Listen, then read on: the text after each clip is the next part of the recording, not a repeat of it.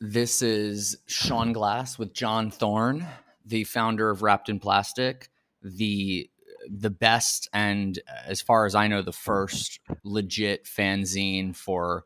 I mean, there wouldn't have been anything worth doing it for before Twin Peaks existed. So, of course, this was the first fanzine, and it was awesome. And I have all the issues that you can get without like those crazy expensive ones that, I'm sure you have a few. You have all of them, right?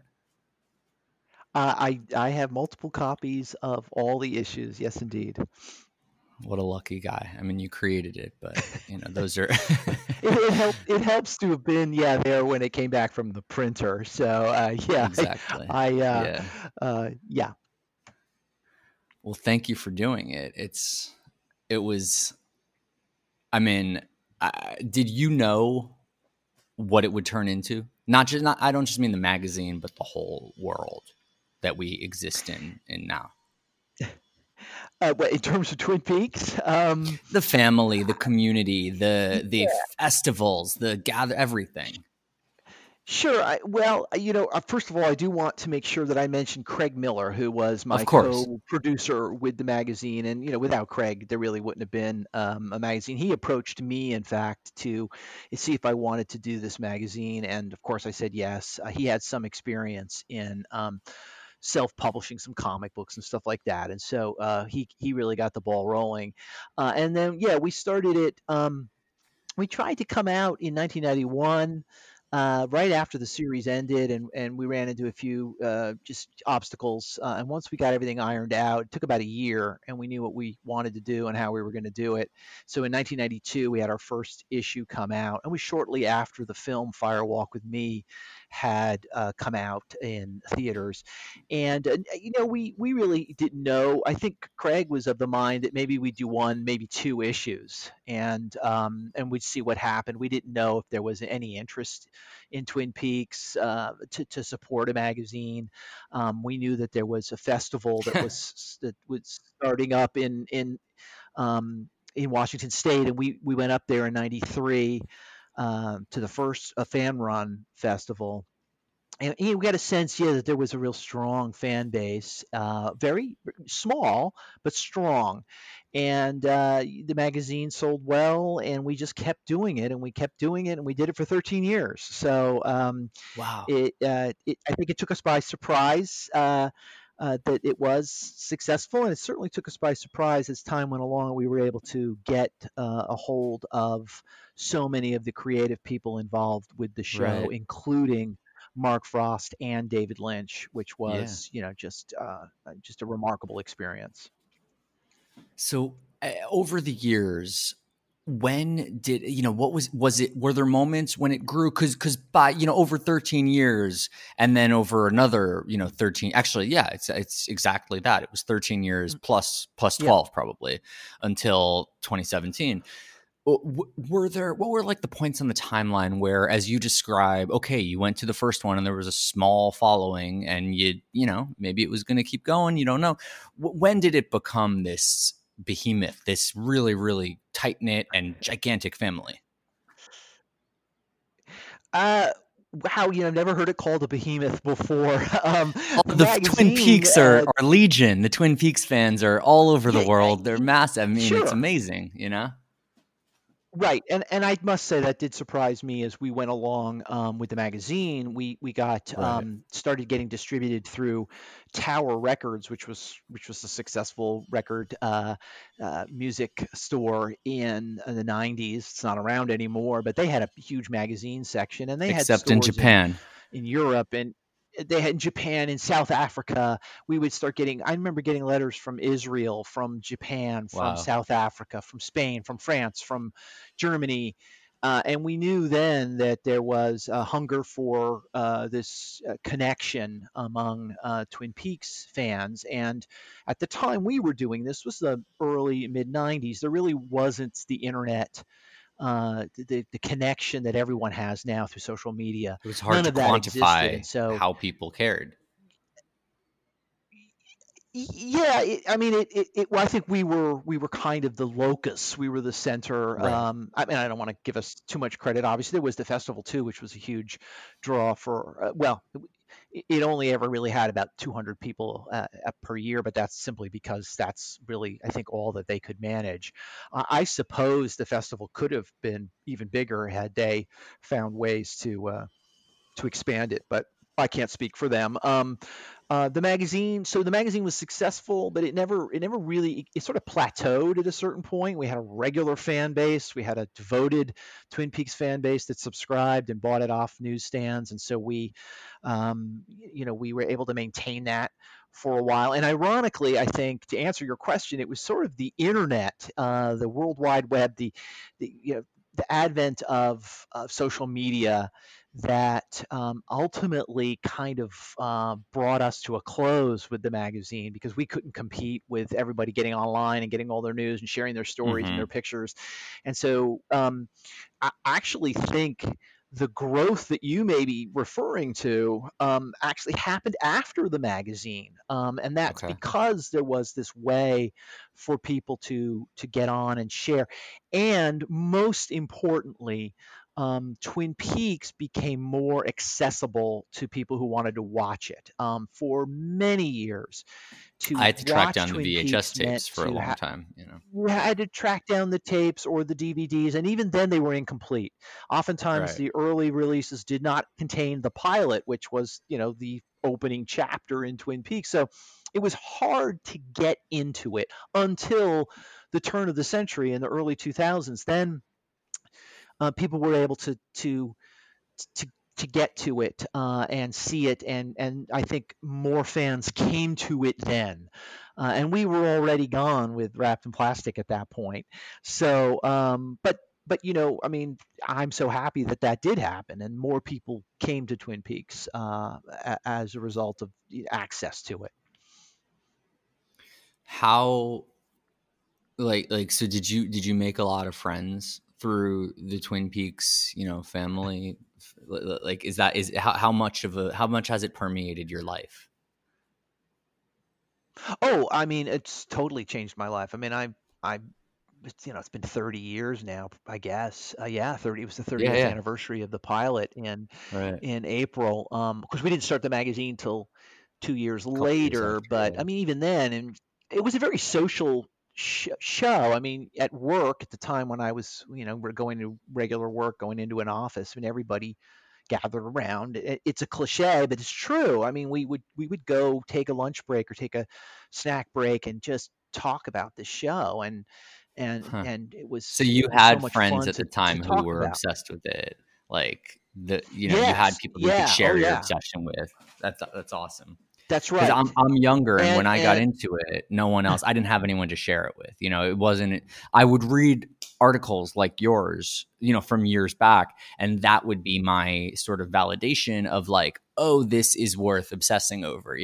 I would flip out over it, uh and it would be cool to find that I didn't know you until many years later, but there was a time where like just reading, just knowing that Wrapped in Plastic existed, and there's some guy who writes these like long essays on the minutia of the show, and I would eat it up as like a uh 12-year-old, and that would be sure. awesome because I wouldn't have anyone to talk to about it. So knowing that there's someone who thinks it's worth 8 pages was awesome. That was really cool for me, you know. Well, yeah, that's great to hear. I appreciate you, sharing that. I've had a number of people come up to me, quite a number of people over the years at various conventions and shows who've thanked me for. I should mention for people who may not know, Craig Miller passed away a number of years ago, so he's not here to, unfortunately, see some of, well, the new Twin Peaks, and to get some of the reaction that I've been lucky enough to get from people who do come up and say thank you for doing this magazine. It was a kind of a Mm, dry spell there. There wasn't a lot of places to go to find out about Twin Peaks, and the right. magazine was out there, and we had it. One of my favorite parts of the magazine was the letters page, which we got letters from all over the place, and people had theories, and they had photos of their parties, and they had just experiences they wanted to share, and we were able to connect with so many people through the letters page, which was sort of the primitive, early prehistoric social media for Twin Peaks. That was a way for everyone to kind of connect with like-minded fans. Did those letter writers or anything like that, did they ever become your writers? Like, how did you, so when you made this magazine and, the beginning, like, how did you go about getting the content for it? Yeah, a number of people would that's very true. A number of people would submit essays and articles to us. They would often write and say, "Are you interested in this idea or that idea?" And we got many, many submissions. We couldn't print them all that we got. I mean, we were trying to print those that we thought were well written and unique and had something that kind of surprised us. So we would often get essays like that, and so yeah, just fans who were out there. Many of them who were actually very good writers, or who were, doing their graduate work in TV and film, and wanted to share their enthusiasm and their study of David Lynch and Twin Peaks, and we would get those essays and print them. And so, yeah, that happened a number of times. And we were very grateful because there were times where we were unsure, how are we going to put together, the next issue. Yeah, I We mean, put that's out what an I issue. was gonna say. How do you, back then, like, it sounds very basic, but like back in the early 90s, you and Craig decide, let's make a magazine. How do you go about assembling the articles for it? Because you're gonna write some of it, but not all of it. And how did you, I actually, like, I haven't read them in a while. I have them. I'm Mhm. in Mexico right now, so like I wasn't able to brush up, and I don't remember like who were the staff writers and what was the content of. I read these years ago. Who wrote for Wrapped in Well, Plastic? I, for really, for the most part, honestly, it was Craig and me. I mean, we were the Okay, ones who produced a majority of the content. And as I said, we got people who submitted things, and those were, again, as I said, we're really happy. Oftentimes, we put out a magazine every 2 months for almost 13 years. At the very end, we went to a quarterly publication, but just at the very end. So for the most part, we were every 2 months we were putting out an issue, and we had about 6 weeks between 6 weeks to put an issue together, and then there were 2 weeks off as it would go to the printer, and and wow, and we had 2 weeks to take a break, and then the next 6 weeks, and we would try to think ahead. And oftentimes we did have somebody submit something, so we knew we had some content, or we had an interview, which those were lifesavers for us. We'd get an yeah, of interview with course, an actor who'd been in the show. We had this good interview, we had it sort of stockpiled, we transcribed it, it was ready to go. And so that would be like the foundational piece of the next issue. And so, but Craig and I did a tremendous amount of writing. I think we did an episode guides. We studied the scripts, and we studied every single one, I think, of David Lynch's films, and did essays on those. And so we were churning out words. I once did a rough calculation that of the 75 issues of Wrapped in Plastic, we produced 1 million words about jeez, Lynch and Twin Peaks. wow.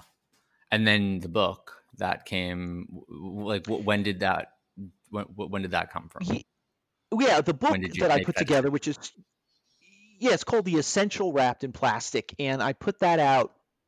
I came out in 2016 when I had found out, we'd all found out about a year earlier, year plus, that Twin Peaks was coming back.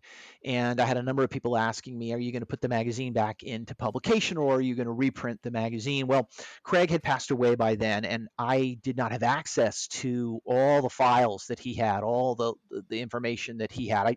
I knew Craig's father, and I tried to access and get some of the layouts. So maybe there'd be a chance to reprint Wrapped in Plastic, but it wasn't going to work. And so what I did have was all the text of the essays and articles and episode guides that I wrote. And it just turned out, so happens that I did a majority of the Twin Peaks material in Wrapped in Plastic. Craig did a lot of the David Lynch movie reviews. Like he did the Eraserhead, he did the Lost Highway, he did the Wild at Heart essays, but I did the Twin Peaks stuff, and so I had it all, and I figured, well, I will just reassemble this, polish it up as best I can, maybe add some new material to it, and print it in book form. And that's what I did. That came out. It's called The Essential Wrapped in Plastic, and 90+% of it is material from the magazine reformatted for a book. It's a great read. I've read it. It's in my library of Twin Peaks. I have everything. I have all the books, all the magazines, Yeah, everything. It's awesome. yeah. There's quite a bit of good stuff out there. I mean, there's some good writers and some real diehard fans who've put some great material together over the years. What was the first festival like? What were early days Twin Peaks festivals like? Yeah, well, the first festival was '93, and Craig and I went up to Snoqualmie Falls, Issaquah, North Bend. These were all the little towns, and in those days, they really were little towns.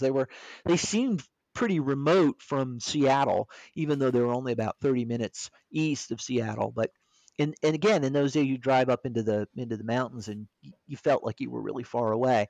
Those were the locations where the Twin Peaks pilot had been shot and Fire Walk with Me had been shot, and that's where they held the festival every year. And we went in '93, which is only a year after Fire Walk with Me had come out. And the guests that year were Catherine Coulson, the Log Lady, and Al Strobel, who played the Philip Gerard, and Frank Silva, who played Bob.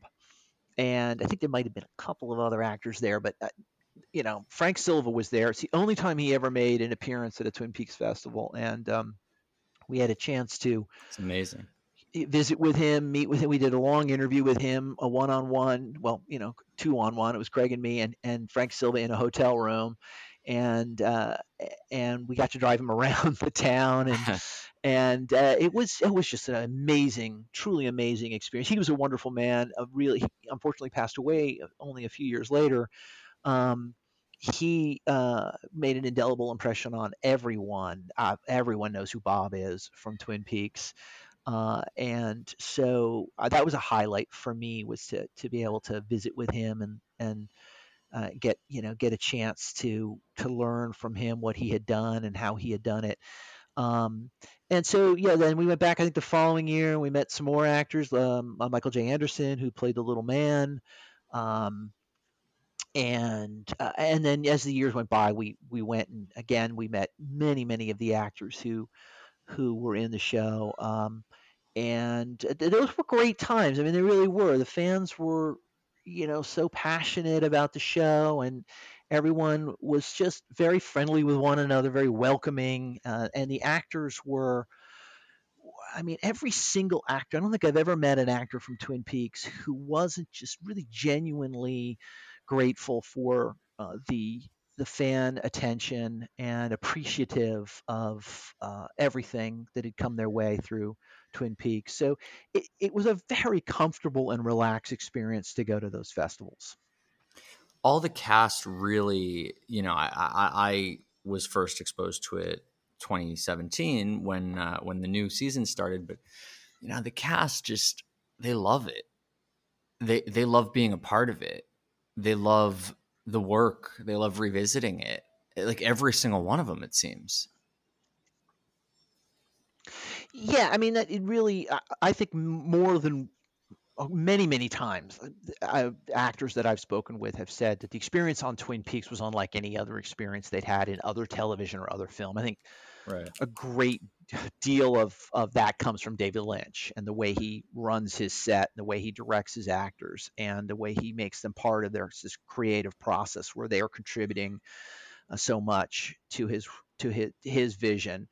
Um, every single one of them has had mentions just what an amazing experience it was to work with David Lynch, and I think he made it very special for them. And um, it's just a rare experience. I'm speaking for them. I certainly don't know, but again, from talking to them, it seems like it was a rare experience to to be in this kind of creative environment with someone like that. Yeah, I mean, they all seem to say the same things, about exactly what you just said. They all just seem to glow when talking about it, and these are a lot of them are famous working actors that have been in a million things, but they always come back to their roles in Twin Peaks, and a lot of them, it's an identity for them. It's it's really cool. Yeah, and every one of them. Well, I should say everyone, but I know a great many of them were artists in their own right. Right. They did their own kind of. They acted, which maybe their main artistic expression, but so many of them had projects that they did on the side. I think it was um, Hank Jennings. Oh, I'm sorry, I'm forgetting the name of the actor. Um, who said it was a rock and roll cast. And, actors like Don Davis, who played Major Briggs, he painted. And Richard Beamer, who played Ben Horn, he was a photographer. And Grace Zabriskie, who played Sarah Palmer, she made these little boxes, this sculpture that she did. And so, they all. Uh, they were all artists in their own right. So uh, it was a unique. Chris Mulkey is the actor's name who played Oh Hank yeah, yeah. Jennings. Hank is Chris Called it a Mulkey. rock Yeah, and roll cast. yeah. Um, uh, they were they they just were all people who just exulted in the art, exulted in the expression of their you know the creativity that came from Twin Peaks. I had Scott Ryan on the other day, and I was Oh, telling great! him the Yeah. story. Yeah, and he obviously spoke, glowing of you. I was telling him the story. I'm not sure if you remember, but you and I were talking after the premiere, standing outside the Ace Theater, and Hmm.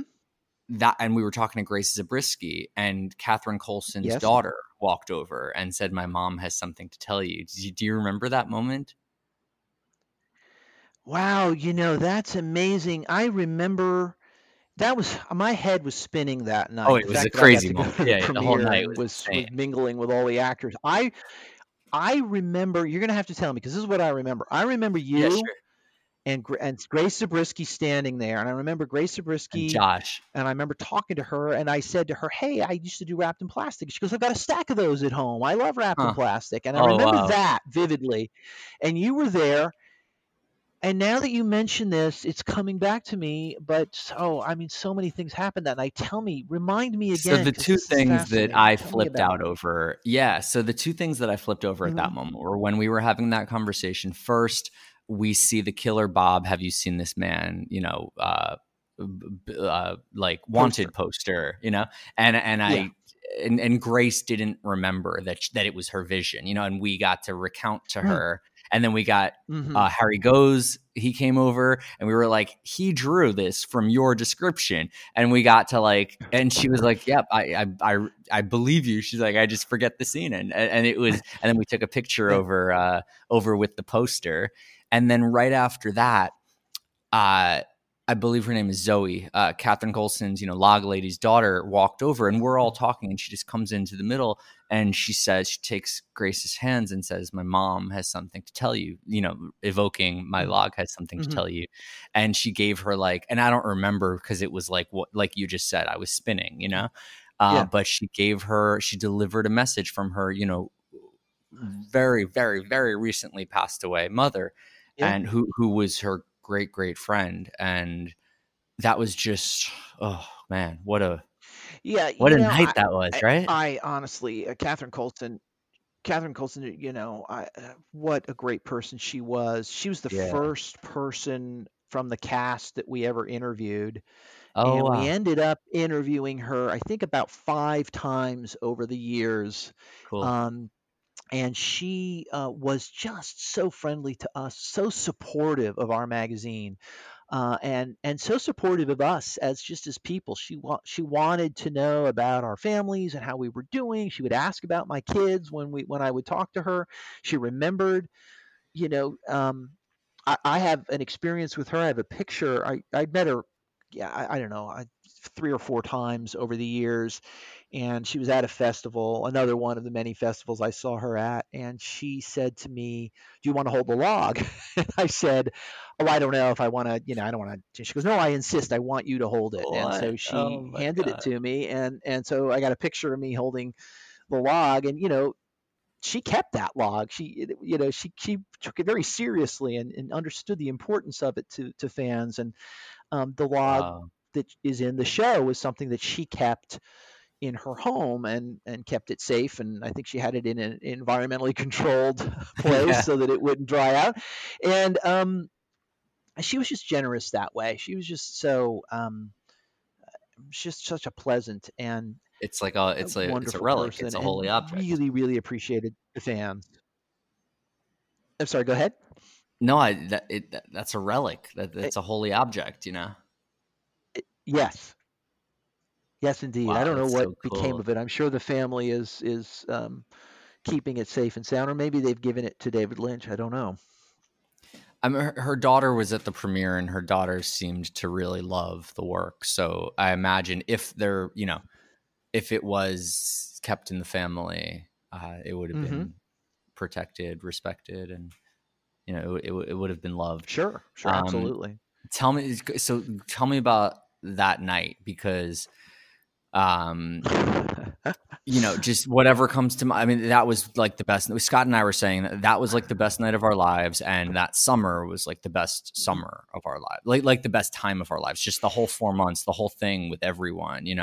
What was that like for you? Getting after all these Yeah. years, Oh, oh, well, I mean, well, just to talk about the night, which by the Yeah. way, I mean, I think it's the 19th, and we're recording this on the 15th of May. I don't know when you're going to put your podcast up, but we're 5 Oh, the days away from the 19th. It's third the anniversary okay. of that You know what? of I'll that hold night. it. We were there on 19th of May, I'll do it and on that so night. we That'll be great. And okay, and well, and the sure. anniversary of Um, you and I meeting for the first time. Yes, that's right. That's right. And I remember that. I do remember seeing you. I remember so Yeah. vividly when I came out of the theater. You were there. Um. So we knew the premiere was going to be on the 19th. A lot of the fans knew there was going to be this big Hollywood premiere, and I never asked. I never inquired anyone about going to it. I didn't want to impose, and I didn't want to be that fan. I just thought, well, I mean, hey, I'll see it when it comes out on the 21st. That's You're fine with me. this is crazy. You And are you then are like beyond humble. Like you've always been like this since I've ever for the first time I've ever oh spoken to well, you. I Like mean, look, you are I've very said this. important in this. Well, thank you for saying that. I honestly, I'm a fan. I'm just a fan who happened to be in the right place at the right time and was able to do this magazine and chronicle the show. And hopefully keep it alive for You can for say a while. whatever But you want to say, but you are as responsible as anyone, more than the oh, actors. You literally, it's like you financed the show because the show does well, not exist without. No, really, the third season. I'm saying we do not get the third season without you. Period. Period. oh, well, that's very kind of you. Really, It I doesn't exist honestly, without you. my only response to that is Mark Frost and David Lynch are the two men who made that happen. I mean, without Yes, them, beyond I them writing the show and beyond David Nevins writing a check and Matthew Blank, they would not have written that check if not for you. David Lynch and Mark Frost would not have revisited the show, and Showtime would not have written the check if not for, and I don't mean people like you. I mean, I don't mean the whole collective. I mean, literally, if your magazine, if you did not decide to do that, you and Craig did not decide to do that and did not put right. 13 years and 1 million words in, the show, season 3 does not exist. You don't have to agree. I don't care. Again, it's very, very kind of you to say, and I mean, I don't know how to respond to that other than to say that again, I see myself as just a fan who had a passion for this show and wanted to celebrate it over the years. So, Okay, so you know the premiere's uh, coming up. You weren't going to ask, but then yeah, and so I know the premiere is coming up, and then one night, and I remember this. I mean, this is seared in my mind. I checked my email, sat down at my computer where I'm sitting right now, and there's an email from Mark Frost, and it says, John, you got to keep this quiet. You can't tell anybody, but I think I can get you one ticket to the premiere. I'm honestly, I mean, I think I almost fainted. Yeah. I Wow. was like, What a I moment. had spent I spent so many years talking to the actors and studying the show and writing about it, and it was a big part of my life. And to have this opportunity now to go out to Los Angeles and to attend the premiere with everyone who was in the show and all the new actors who were in the show, and then after that to go to the after party and visit with them all and just have that experience. It was truly a dream come true for someone who was so in love with the show. And so yeah, I mean, I got one ticket. I had one ticket, and so Yeah. I flew out the night before and stayed at the Ace Hotel and stayed put at the Oh, Ace wow. Hotel. I wasn't going to leave. Cool. And yeah, went to that premiere, uh, um, which was just an amazing experience to watch the first 2 hours after 25 years of not having any Twin Peaks, to see it again on the screen. Kyle MacLachlan was sitting 2 seats in front of me, and Wow. watched him as we were watching it. And afterwards, he stood up, and everyone came around and congratulated him. I was standing right there, and then I stayed in the theater, and most of the people kind of filtered out. And Mark Frost got up. He was sitting, I don't know, 10 rows in front of me, and he got up and he turned around and he saw me and he said, John, what'd you think? I said, well, I mean, I don't have words. I said, it's just Yeah. What do astounding. I'm you? just amazed. It's beautiful. It's wonderful. And I'll never forget this. He says, it just takes off from here. Uh, And so that was cool. just an amazing. I mean, I had Mark Frost turn around and ask me, well, what did you think? Yeah. So that was great. And then I think that maybe the next person I met was you. I walked outside and there you were, and Oh, Grace wow. What Zabriskie, an honor. Kyle, and yeah, Mark, Sean. I don't know if you must have missed. Yeah, right. Yeah. Did you see Mark Frost I and did not. Kyle I MacLachlan didn't come see. out? Maybe they went out a different. Maybe they I went out a met different Kyle way. I don't know. MacLachlan later, and I got a picture with him, and we Mm, had. I've since okay, met him cool. a few times, so I've gotten my Kyle Yeah, MacLachlan box checked in life. But I did get a second right. with him at the party. But Mark Frost, I don't think I saw with my two eyes. I don't Okay. remember. If I saw him, it Yeah, would have yeah, been from across the room. But I didn't get a moment with him at all. yeah. I mean, I don't think he stayed a long time at the party, but he Right. was there. And then I didn't know. I mean, I recognized all the actors from the original show and was able to go and talk to them There were again, so and many or people that we talk to them for hadn't the yet first. seen in the show. Oh, So many new actors. We didn't know what well, they and were going that's to the be thing. I doing. knew there were.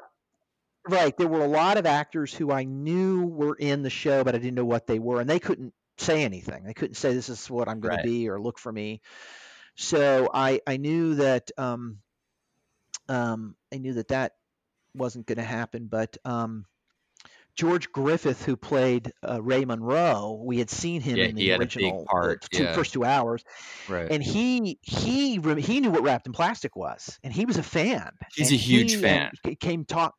He was a huge fan of Twin Peaks and knew Yeah, what the Wrapped in original. Plastic was and talked exactly. And he talked to me like he was a fan of the magazine, which was just amazing because here he was just in the show.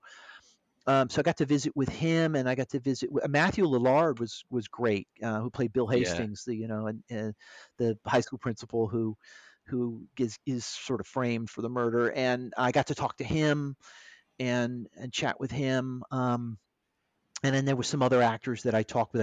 I didn't know what they were going to be in, and then a lot of the actors, Dana Ashbrook and James Marshall and Cheryl Lee and Machen Amick, and I got to just visit with them and watching them celebrate this moment and how much fun they were having to be back in this world and to have this attention to them again.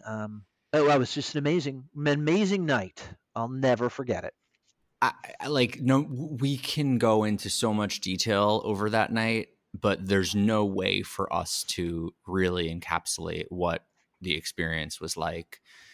It was a lifetime coming, and for all these people, what was so beautiful to me about the night was that there's a lot of things where it's like it's cool to be there. It's cool to witness something. You feel special. You celebrate something. But like every single person in that room, there was such a diversity of experience of and perspective of why this is special, and to every single person in the room for a huge amount of reasons. This was the most special night of their life. So we were just amongst like peak appreciation, just everyone for all the different reasons they walked in that room. They walked in with so much love, and I've never experienced anything like it. Yeah. You know what else was great is that they didn't just invite the actors. Yeah. They invited to the show. I was talking, and when we were at the I forget what the name of the place was where the after Clifton's party was, but Cafeteria. we were there. Clifton's, yeah. That's it. And I was up at the bar, and there was this guy there, just an older guy. And I just said, "Hey, how you doing? Are you part of this?" He goes, "Yeah, I did some of the set work on location. I just built I built this and I built that." He was just one of the crew. And Yeah. I chatted with him for a while talking about being on location because I worked on Firewalk with Me too. I was there. And I was like, "What? It's really a family." They brought so many of the creative behind the scenes people back, and they made sure that they Yes. celebrated them too. They didn't ignore them or forget them. They were at the party. They were at the show. They were having a great time. So that was really neat. That's what I mean. Like I've been to, I've worked on films, and I've been to I've been to premieres, I've been to parties like that. There's nothing like this one where, people can be on, it can be like a long shoot or a TV season, and everyone, and same, you can get the same thing with like everyone got invited. Like it's not the only time that they've really appreciated, the whole ecosystem, but it's, it's kind of a thing that you go to. I'll tell you, you don't like, you go and then you leave, and you go and you have dinner after or whatever. Like it's not a big deal. It's not, it doesn't, it's just, it's not important. But this was like a life moment, and for everyone there, and everyone was just floating. It was so cool. And then that continued all summer. Yeah, it sure did. Yeah, and that was an amazing summer. And I'm very, very happy that whoever made the decision to put the show out on weekly installments, made that decision Oh because my God, what if we had it um, all at once? to have yeah, I mean, that really would have been actually an awful experience, I think, to Yeah. have 18 hours. And I was, early on when we first heard it was coming back, I assumed it was going to dump. That was when I say that, I mean, all episodes were going to hit one Right. night, and that was the model that so many um, shows were kind of following. It was sort of the new thing is to put all your episodes out at once, and on Netflix and on Hulu. If Hulu was around at the time, I don't even remember in 2017, but I thought that's what might happen, and then was really, really happy that it was not that way, because the time, and I'm going to steal Scott Ryan's quote. He may have said this to you, but it's a fantastic quote, and all credit to Scott. He said Twin Peaks happens between episodes. Mm-hmm. And what he means is you watch it and then you think about it and you talk about it and you get online and you chat about it, and you contemplate. You watch it again and you take more out of it. And it's that time of processing between episodes that's just it's an experience that is really unlike any other. And we had 4 months of that from May Yeah. to the very end of August, the first weekend of September. We had this fantastic experience week to week to absorb this and process it. And I don't think new audiences will have that unless they discipline themselves and force themselves to watch it week to week. Well, what you can't Uh, replicate is you can't replicate the interaction. And every week, so True. this for me wasn't just watching it and then walking around and living with it for 6 days until the new episode. I had a programmed life for 4 months, and it was Twin Mm-hmm. Peaks, and it was 24/7 Twin Peaks. I had to listen to, Darren Franich and, Sure. the other guy's name, I forget Jeff. yeah, Uh, or the Entertainment Weekly, wow. those guys, the Red Room podcast, Jeff Jensen. Jeff Jensen Jeff and Darren Jensen, right? Franich. Yeah. Um, Sparkwood and 21. I can rattle off. I still have like all of them saved. Like there's 20 podcasts a week that I would listen to. There's all the Mm-hmm. writing. Then I would do some. I started writing for 25yearslater.com. Yeah, sure. There's Yeah. a million of them, and I got involved. Like I consumed all of it, and I was, you and I, we'd be on Twitter during the episodes, after the episodes, and you would post a theory, and then like 5 of us would be going back and forth, and there would be these Yeah. like levels to the Twin Peaks sort of universe where there would be like the known people, like I at one point, like during this summer, I got to that. I was never, not on your level. You are like the authority, but like when you tweet something, everyone responds. But I was like I was like a worthwhile, Sure. Of course. I was in the conversation, so we would go back and forth and we'd theorize, and there were people watching, and then once in a while someone would chime in from from the peanut gallery and be, oh, actually that's a good, and then now Right. they're in, and now there's a new member, and it's like, Mm. it was so cool. And I would host screenings. There was a theater, and I think I actually talked to you about it. I think I tried to get you to come out to one. And like on Sunday nights, I would get Cinefamily on Fairfax to shut down, or I mean to stay open after their last showing.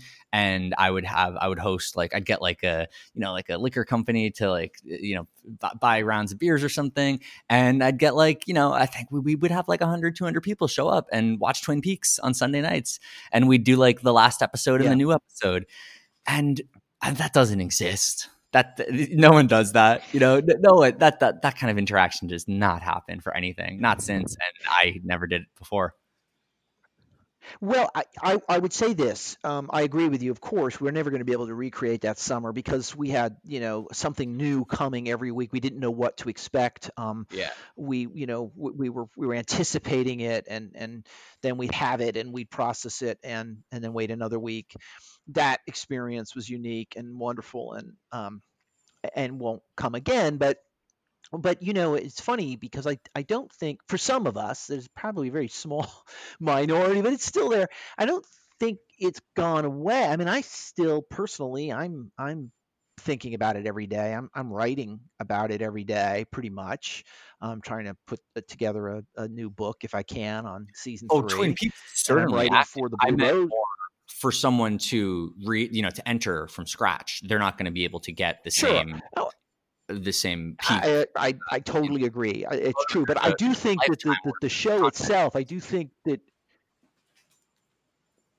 yeah, I think the show still resonates and still has that ability to draw you in and keep you talking, even though obviously we don't have that same summer of 2017 vibe about no it. one needs Yeah. us to enjoy Twin Peaks. I just meant that we got to Sure. enjoy Twin Peaks and we got to enjoy each other. It was like two separate Yes. things at once. Yeah, I it was watched Twin great. Peaks I originally by agree. myself in Yeah. my parents' basement when I was a kid, and I didn't have anyone to talk to about it, and it was one of the most invigorating experiences of my life. So that is still a thing. No one needs anything for that. We just also got each other, and that was, for me, changed my life. It was huge. It was cool. It really was. I totally agree with you. It was, it's, that in itself could be the topic of a book. Not so much the content of Twin Peaks, but the idea of that social experience and interaction, and that came from a show like that. And we were lucky we had 18 episodes. You look at a show that comes on as good as Watchmen was when it came on HBO back in the fall of 2019. It was only 9 episodes long, which only, and it's 9 weeks, but that was only half the time of Twin Peaks. And it got people involved and people were talking about it, and there were podcasts, like you say, perhaps not the same level of devotion and experience, but still something that resonated. But it was over so quickly. It was over, and then the holidays. It was Christmas, and everyone kind of Right. sort of moved on. I think that happens with shows that are on. I think there's show. I mean, Better Call Saul. People get involved and they get on Twitter and they talk about it and all that. But 18 hours of Twin Peaks over 4 months.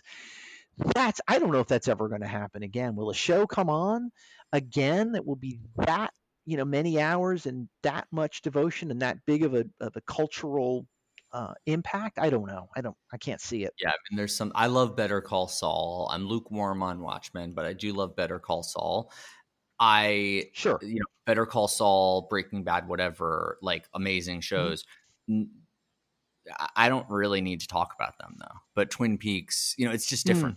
There's something else. There's a je ne sais quoi to Twin Peaks that compels me to want to, this is not my podcast right now is not about Twin Peaks, but I am making it about Twin Peaks because it's a compelling topic. And Sure. I love sharing it with people. So the impetus, as you said, that the fandom could be a book in itself. That's kind of what I'm doing here, honestly. Like I had Scott on,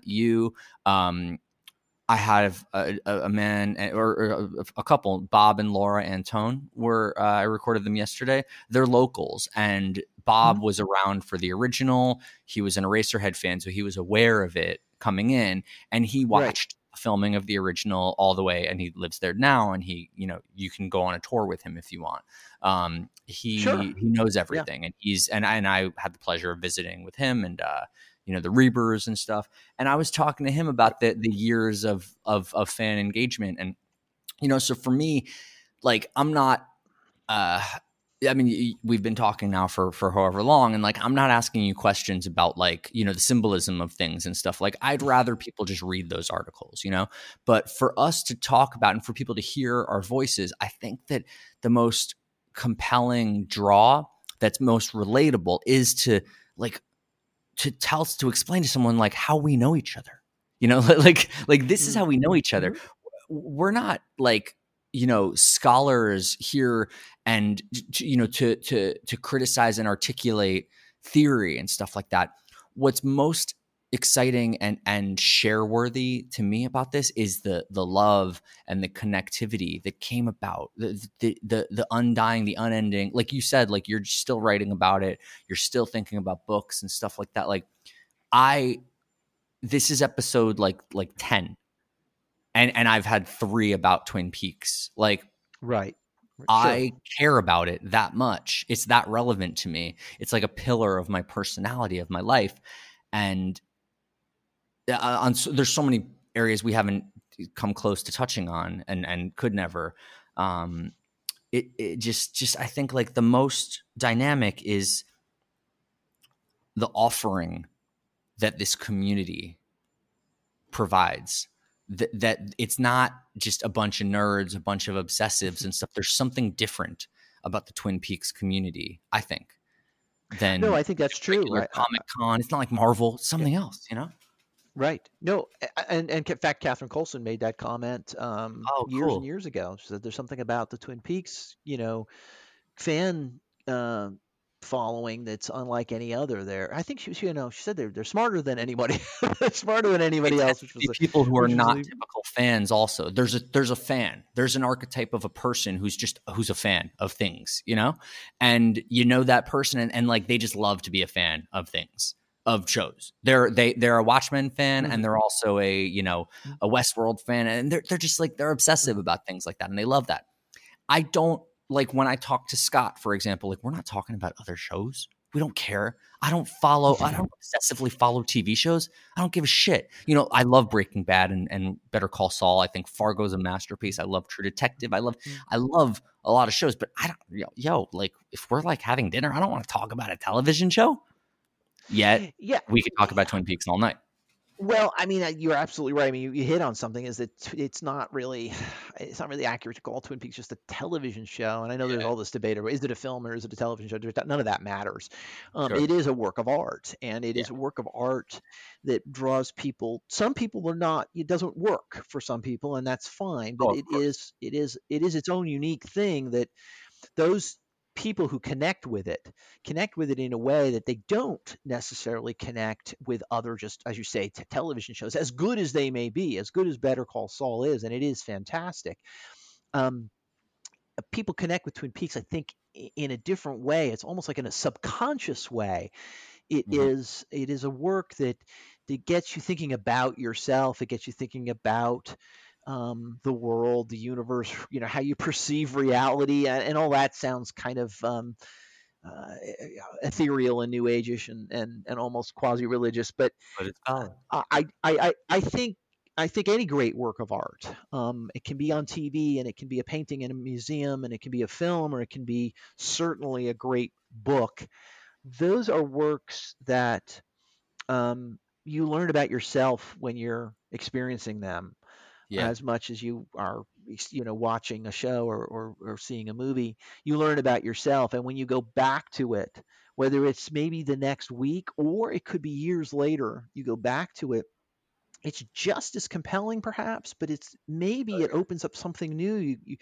You weren't ready for it the first time, or you've grown in a way that you've changed over the years, and or it can be months, and you have some new perspective you're bringing to it, and suddenly something new opens up. And that's a rarity. That's a great work of art that does that, that connects Well, constantly with you in new ways. there's two things that can happen Say there. It's again, I'm not sorry. just there's two parts of that. It's Yeah. not just that you can something can reveal itself, but you're a few years older, you've had a few other experiences. Now all of a sudden your context changes and you're looking at it from a different angle. I left, I'm from New York City, and I left New York City in 2014, really for the first time. I went to college in Boston, but really I was Mhm. basically living in New York my whole life. And then came back in, after Twin Peaks. Actually, funny enough, that was when I really for the first time came back. So, end of 2017. And people ask me, what's changed? What's it like to be back? Blah, blah, blah. And I was like, I don't know, because I've never been here before. Like the guy who I am today, the steps that I'm walking right now, I've never walked these steps before. I was in a different place because the place changes and I changed. And those two variables, like, so Twin Peaks changes and you change, and you're watching it Y- fresh uh, for the first time. You watch every single time. It's something else, and it's applicable. It's so rich that works. Most stuff is too shallow. Most work. It's very hard to make a film, an artwork to fill that, and Twin Peaks does, and it's powerful in that way. Absolutely, it really is. And I think that we're talking about fans, and we're talking about the community, and we're talking about interaction with one another, and it's almost impossible really to put it into words. It is some subtle thing that happens, and when you're around other fans who are enthusiastic and who've been moved by it, you sense that. And um, people want to share. They want to share their own thoughts and how it impacted them, and what it means to them. And so yeah, it's a great thing, and I'm just very happy that it's something that came into my life, because I certainly, without a doubt, it's made my life for the better. Hell yeah. So go back to that moment that you described earlier, if you will, where right after credits rolled and Mark Frost asked you what you thought, because I remember actually how I felt, and I'm interested in I know what you said, but how did you feel? I think I can fill in that, like, you consider it a masterpiece at this point. What did you feel at that moment? And then when, did the thing start to make sense to you as new episodes started to air?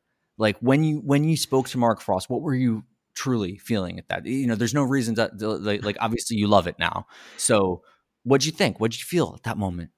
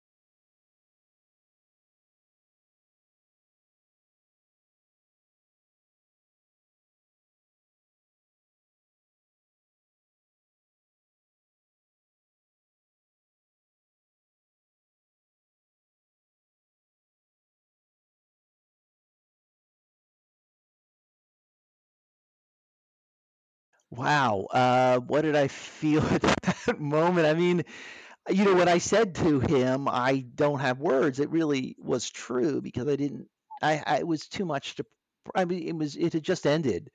And it seemed like it passed in the blink of an eye. It went by. It was hard to believe that 2 hours had passed so quickly. I remember thinking, just in terms of having studied the show for so long, that I felt like um, it was connected to the original series pretty well. I mean, those were some concerns. I think we all wondered how much of it were they gonna reboot it? Were they gonna just throw us for a loop? Which maybe they did later in the series, but at least at that point, it seemed like, oh yeah, this is really where it. Well, I mean, not where I expected it to start, but I mean, it made sense to me. um, there was so many questions that I had too. I was just wondering, who some of these new characters were and where it was going to go. It was um, it was just a lot to take in. It really was a lot to take in. I couldn't wait. I knew I was going to be able to watch it again in 48 hours. So I already was thinking about watching it again. Oh yeah, that was wild. That like, I mean, I watched it so many times in a row. I just kept rewatching it. I watched it probably 5 times before the next week. It was Yeah, yeah, and of course Sunday night 48 hours later they gave us 2 more hours, so it was 4 hours of Twin Peaks on that Sunday night, the 21st, and I remember staying up very late watching into the yeah. fourth hour and knowing that I was just, it was too much. It was like too much to process, and I knew I was going to have to watch it. I was going to have to watch it a couple of times and watch it when I was more awake to really try. Well, I mean, it's funny to say that because 3 years later, I'm still watching it and trying to make some things make sense that still are elusive. But yeah, it was. I think yeah, you asked me that question. I think one of the frustrating things is kind of funny is that I had seen New Twin Peaks for the first time in so many years, 25 years, and there was no way to see it again until Sunday night. Now I know that was only 48 hours, but all I could do was try to rack my brain about trying to remember little details and talking to some of the people who had seen it as well, discussing what we had seen and what did it mean. And there was no way to go back and look at it again. We had to had to remember what we had seen. For me, I felt it was a dream state. I was bewildered. I remember vividly the opening minutes. I remember him talking about trees first. He gave the speech, Mm, hmm Lynch, and then I remember when the credits, the camera, the overhead camera, just like sort of meandering and that hmm brooding. I think I probably left a mark on my friend who was with me. Like I was just digging, like with my hand. I was just so tense and so excited, and I was just digging into her. I don't know if it was her arm or her leg, but I remember gripping her so tight. And I wasn't holding her hand. I was just gripping her. It was like we were taking off on a hmm plane. And that didn't ease up, I think, until after the giant, the fireman, finished his code speech. hmm It was there's a good 7 minutes or something where it's like one held breath, and then the next couple hours they let us go a little bit, and it's a little into the noir world. And I don't think that, because so words came out of my mouth eventually that this was the greatest thing to ever happen in moving images, period. Like I now say that. I didn't say it that night. It wasn't that I didn't like it. It was that mm I lacked the faculties. I lacked the vocabulary at that moment to distill and translate and articulate what we had just experienced. I don't think that nothing like it had ever existed. There's abstract cinema and stuff like that, but the combination of the amount of the cinematic grammar that pilot, or not pilot, that first couple episodes of season 3 exhibited, combined with the precedent of 26 years of Twin Peaks world, that has never happened. And it took me until, so it was the third episode, 10, 15 minutes into the third episode, with the Mauve room, whatever we've called it as fans, with the jittery camera work and the glitching and all of that, and 15 and the 9, and it wasn't until when that happened, that's when I was like, okay, this is the best thing ever.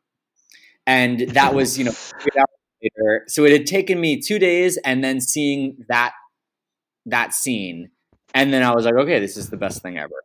And I wasn't. But, oh yeah. Yeah, that's interesting you say that. I mean, I guess that's really interesting, because I knew that after the first 2 hours that we still seemed, as much as it was great to see some of the characters again and to be back in the environment again and know that the story was picking up again. It did also seem like we had a long way to go, and that we were just getting teased to some extent, and Sure. And there was an uncertainty, maybe, that, I mean, we had these scenes in New York, what are these scenes? What do they have to do with Twin Peaks? And so there was some new information to process, and I can remember I was very fortunate enough that I happened to be, before we went into the theater, I was out in the lobby, and I happened to be standing next to Damon Lindelof, who created Lost and The Leftovers and Watchmen. We were talking about that, Yeah. and he was there, and I said hello to him, and he had recognized me from this promotional thing Showtime had put together that I was on, and which was kind of neat, and we were talking, and then So I saw cool. him again afterwards. I saw him at the party. Wait, let me just Go ahead. pause you. Sorry, not to interrupt you. I apologize, but just that's awesome. I remember that promo. So cool that you were a part of it. Yeah, that was really that was fun to be able to do that. To go to New York and record that and be so part of cool. their promotion. But so anyway, We all at the party, we were at this party after the show had ended, and I saw Damon Lindelof again, and he was with Jeff Jensen. And I guess at that time already they were working together on Watchmen, but it was a big secret at the time. And I walked up to them and I said, "What did you think?" And they were not overly enthused. Now, I think they were sort of taken aback a little bit and not sure what was going to happen. I think since then, certainly Damon Lindelof's gone on the record of saying it was just brilliant, and he I loved it. remember he was documenting himself on a family vacation in a hotel, watching it on an iPad in his bathroom to watch the. I remember that post. Yeah, and so it's funny. I actually was on a vacation that summer too, and had to watch it on an iPad. And boy, that's not the way to watch Twin There was Peaks. one But episode I watched in the front seat of an Uber. I had a long and it's the only time that I had, and it just I put it on my laptop. I had a portable Wi-Fi, and I watched it with a portable Wi-Fi. I sat in the front seat so that no one could be in my line of sight, and I put it on my lap in an Uber. I had an hour-long Uber. That was how I watched one episode. Wow. I mean, that shows just the lengths we'll go to and the devotion we have. But also, I mean, it's you want to just get the details, but then you got to go watch it again on a big screen I watched because it every night, over and over again. Oh my right. God! Yeah. So I think what you're saying about that first 2 hours. I Let's think there watch. were. I think other people. I think other people were I mean, they were excited, and it was Return to Twin Peaks, and there was a lot of promise there. But at the same time, there may have been some people who were just sort of off balance a little. What is this? What's it going to be? And so, I mean, that's to be expected, though. I mean, that wasn't a surprise to me. So anyway, It was, yeah, that was just wow. Okay, so here's a piece of you know, news. Sorry, go ahead. yeah, okay. Well, I was No, just going to one other thing, and I'll make it real short because I want to hear your news. But I did have one good. other experience that's. I'm sorry. Should I keep going? Sorry, maybe my microphone is bad. I was saying it's not good news, so go long if you feel like it. It's not good news. Oh no. Okay. All right. Well, let me make this. I'm still going to make it short because I've actually told this story before, and if anybody's listening and heard me before, they're probably tired of hearing it. But I had another experience that summer, which was unique and special, and not quite the same as seeing the premiere in L.A., but it really was a unique experience of watching Twin Peaks, and that is in I think it was late July or early August of 2017. I was up at the Twin Peaks Festival that was being held in Washington, and the Reavers invited me and a few other people to come to the house, the Palmer House, and watch episode 12 or part 12 of The Return at their house. And I got to go sit in essentially Sarah Palmer's living room and watch Twin Peaks on that big TV that Sarah Palmer was watching, and be in the The house. the And in actual piece. and it was in fact it was the I think it's the actual TV, and it was that part is has the scene in it where Hawk pulls up in front of the house, and he walks up the step and he knocks on the door, and Sarah Palmer opens the door and talks to him. And it was really the first time the house had been shown in the daytime and in any length. Cool. And so that was just an amazing, truly amazing experience. So in a way, I had that premiere, and then in the in the middle of the summer, I had that other experience of watching Twin Tell Peaks. me Is about the two. house. Tell me about the Reavers, and tell me about the house, because you're actually the reason why I had the same privilege. About whatever that was, like 2 months, a month or two later, I got to go to the house, and you were the one who introduced me to Mary and Tim. Mhm. Um, Tell me about them and the house and everything.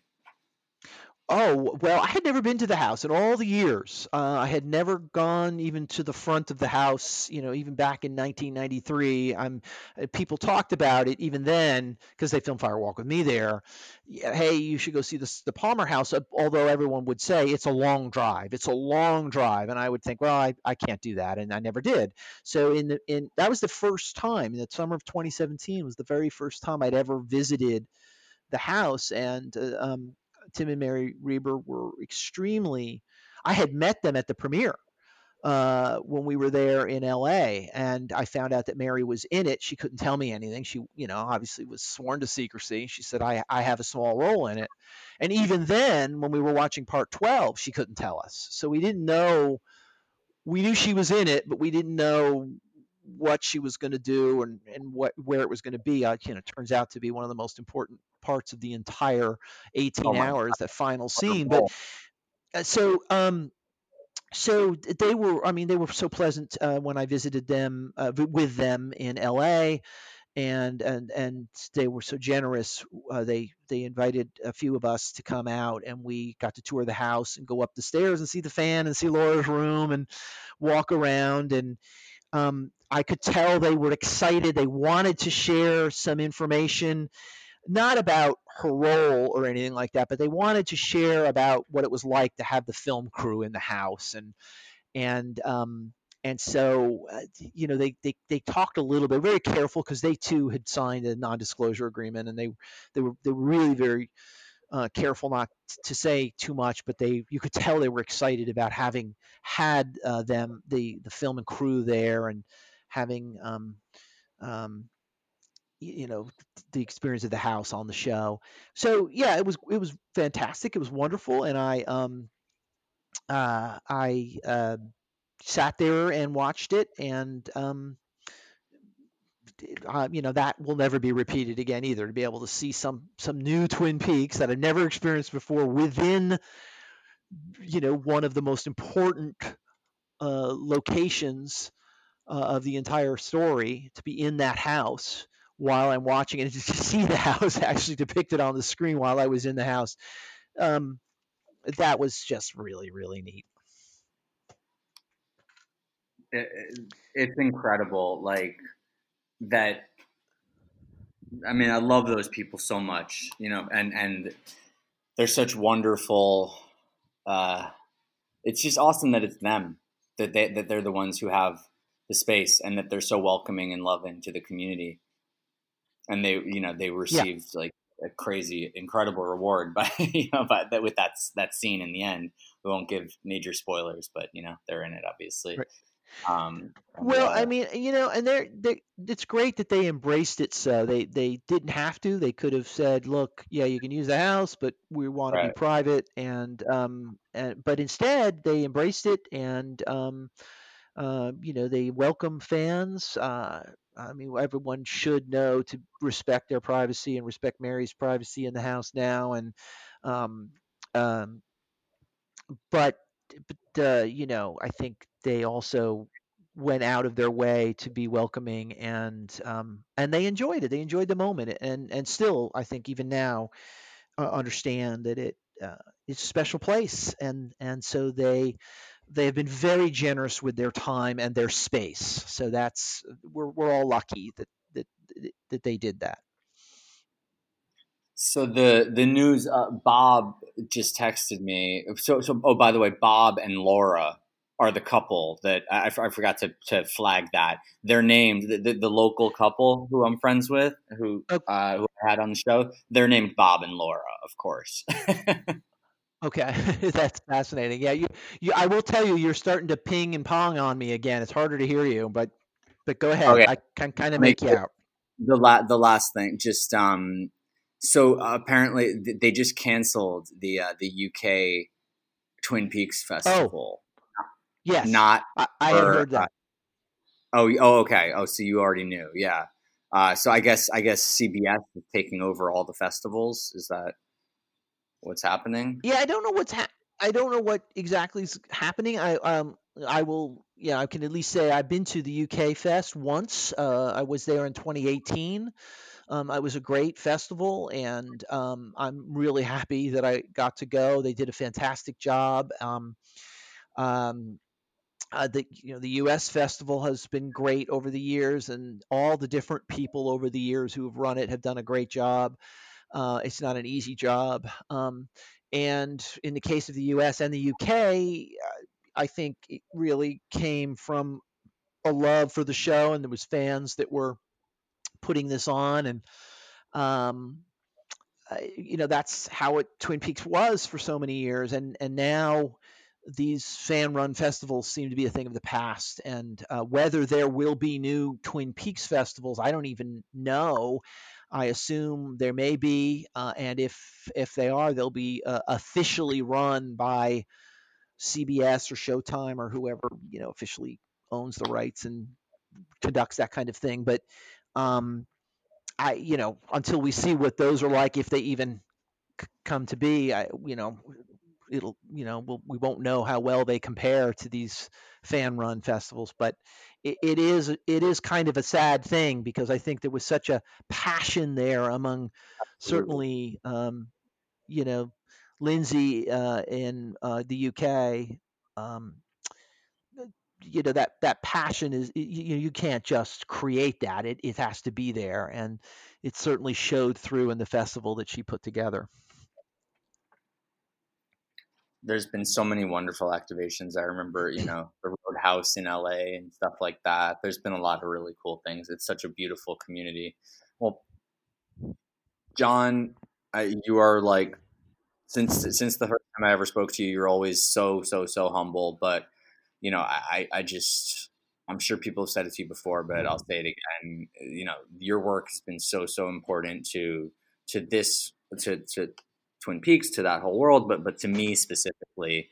And I really really greatly appreciate your passion and your analytical mind and your community gathering skills, and your work is so important, and it's an honor to dive into it together. And I'm happy I know you, and thank you.